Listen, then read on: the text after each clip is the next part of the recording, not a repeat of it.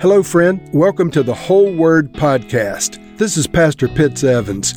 On this podcast, we read and discuss one chapter of God's Word per episode. Let's go now to the Bible and see what the Lord has for us today. 1 Thessalonians chapter 5. Now, brothers and sisters, about times and dates, we do not need to write you, for you know very well that the day of the Lord will come like a thief in the night. While people are saying peace and safety, destruction will come on them suddenly as labor pains on a pregnant woman, and they will not escape. But you, brothers and sisters, are not in darkness, so that this day should surprise you like a thief. You are all children of the light and children of the day. We do not belong to the night or to darkness. So then, let us not be like others who are asleep, but let us be awake and sober. For those who sleep, sleep at night, and those who get drunk at night. But since we belong to the day, let us be sober, putting on faith and love as a breastplate, and the hope of salvation as a helmet. For God did not appoint us to suffer wrath, but to receive salvation through our Lord Jesus Christ. He died for us, so that whether we are awake or asleep, we may live together with Him. Therefore, encourage one another and build each other up, just as in fact you are doing. Now we ask you, brothers and sisters, to acknowledge those who work hard among you, who care for you in the Lord, and who admonish you. Hold them in the highest regard and love because of their work. Live in peace with each other. And we urge you, brothers and sisters, warn those who are idle and disruptive.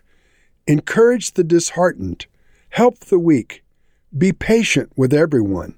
Make sure that nobody pays back wrong for wrong, but always strive to do what is good for each other and for everyone else. Rejoice always. Pray continually. Give thanks in all circumstances, for this is God's will for you in Christ Jesus. Do not quench the Spirit. Do not treat prophecies with contempt, but test them all. Hold on to what is good, and reject every kind of evil. May God Himself, the God of peace, sanctify you through and through. May your whole spirit, soul, and body be kept blameless at the coming of our Lord Jesus Christ. The one who calls you is faithful, and He will do it. Brothers and sisters, pray for us. Greet all of God's people with a holy kiss. I charge you before the Lord to have this letter read to all the brothers and sisters. The grace of our Lord Jesus Christ be with you.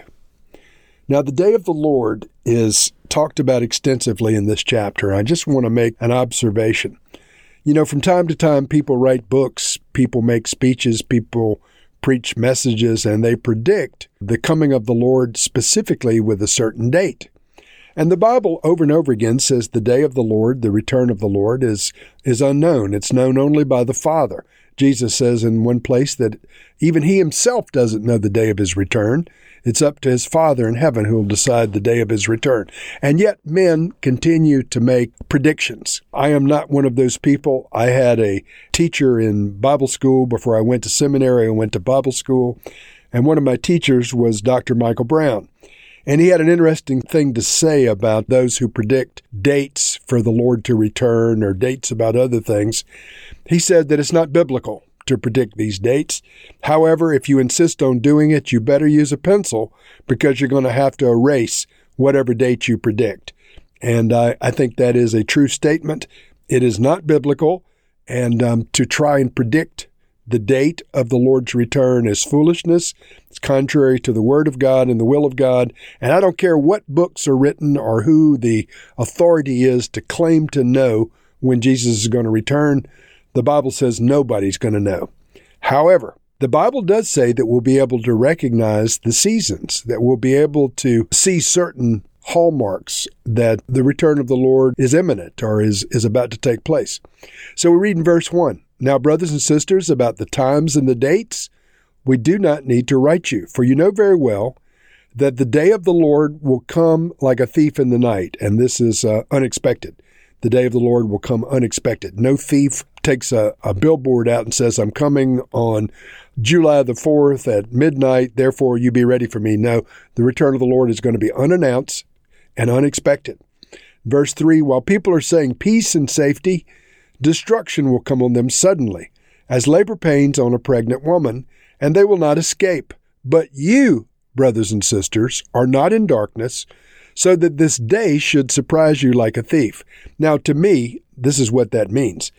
If you're in right relationship with the Lord, it will be a glorious day for you. If you're not in right relationship with the Lord, it's going to come on you as a very dreaded day, and it'll be a terrible time. So although it'll be a surprise to a degree for believers, as I said, if they're in right relationship with the Lord, if they're looking for the return of the Lord, if they're vigilant and are ready for Jesus to come at a moment's notice, they'll never be surprised because they're not only looking for the Lord, they're praying for the Lord to return. They're ready. They're anxious for his return. And so that vigilance that we're to exhibit in our walks with Christ results in us being prepared at all times. It would be impossible for the Lord to come in at an inconvenient time for those who are consistent in their walk with Christ. I believe that's what the Scripture encourages us to be. Verse 5, you're all children of the light and children of the day. We do not belong to the night or to the darkness.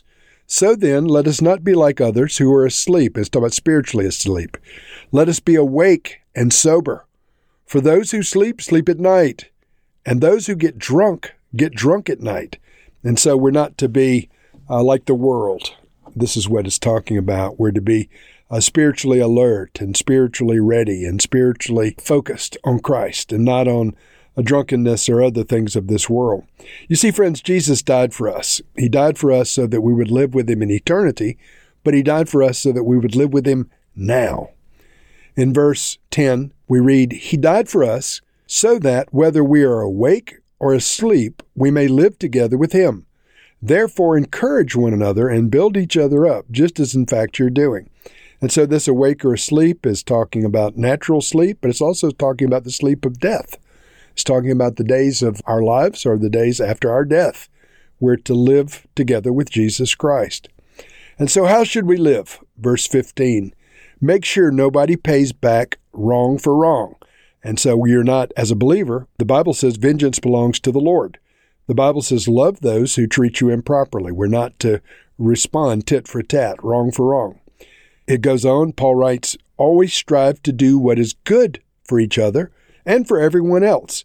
And so we should be known as congenial people that are concerned about others, that we are helpful, we're trying to do what's good for other people, whether believers or not, but especially for other believers. We need to be not just courteous, but concerned and helpful. Verse 16, rejoice always. This is a hallmark of a true Christian. They are rejoicing. They are not in a silly way. I know the Bible says that there's a time to grieve. And of course, you don't pretend like everything's fine when you're hurting. You've lost a loved one, you grieve. But rejoice always inasmuch as your relationship with Christ is where your hope is. Paul writes, pray continually. Give thanks in all circumstances, for this is God's will for you in Christ Jesus. Now, this give thanks in all circumstances, this doesn't mean give thanks for every little individual negative thing that happens in your life. But overall, you're to live a life of thanksgiving, that the Lord works all things together for the good of those who love Christ. Not some individual things, but all things together work together for those who love the Lord. And so we're to give thanks that God is in control of our lives, that God loves us, that God is with us, that Jesus never leaves us or forsakes us. Paul writes, do not quench the Spirit. Now, this is talking about the Holy Spirit.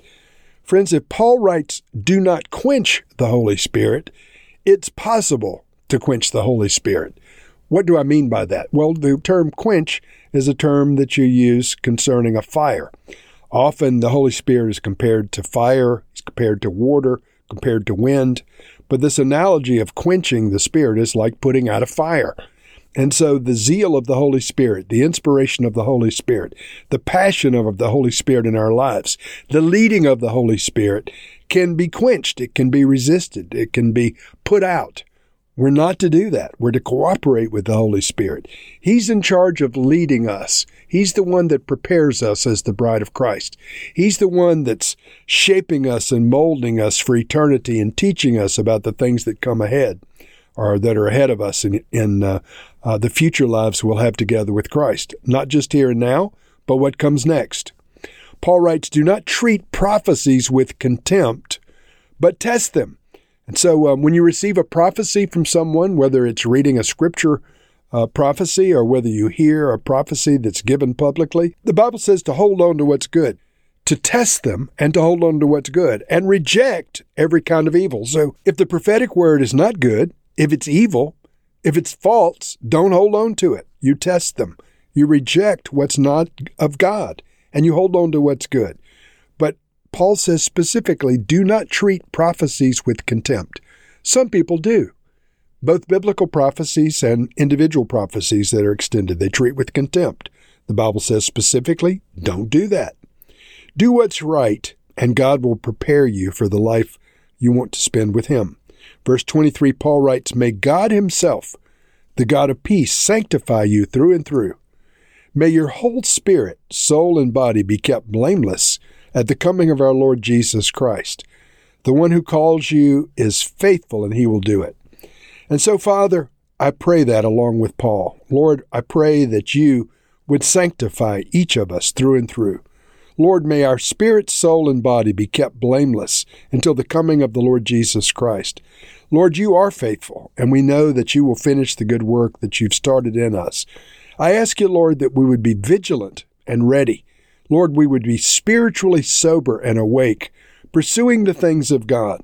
Lord, it's interesting to wonder when you'll return, but may we be desiring your return and ready for your return at whatever day and hour you choose to return. And God, if we would precede you in death before you return to this planet, may we find you in the fullness of time pleased with the life that we've lived.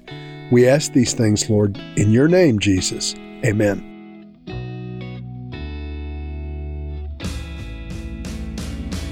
Thank you for listening to this episode of The Whole Word. It was brought to you by Whole Word Fellowship and the Northern Virginia House of Prayer. If you were encouraged, please share our podcast with your friends. We'd also appreciate it if you'd hit subscribe in your favorite podcast app and take a few moments to write a review. If you'd like more information on our church and our ministry, you can go to wholeword.net or wholewordpodcast.com for more information. Thank you again, and may the Lord Jesus bless you today and always.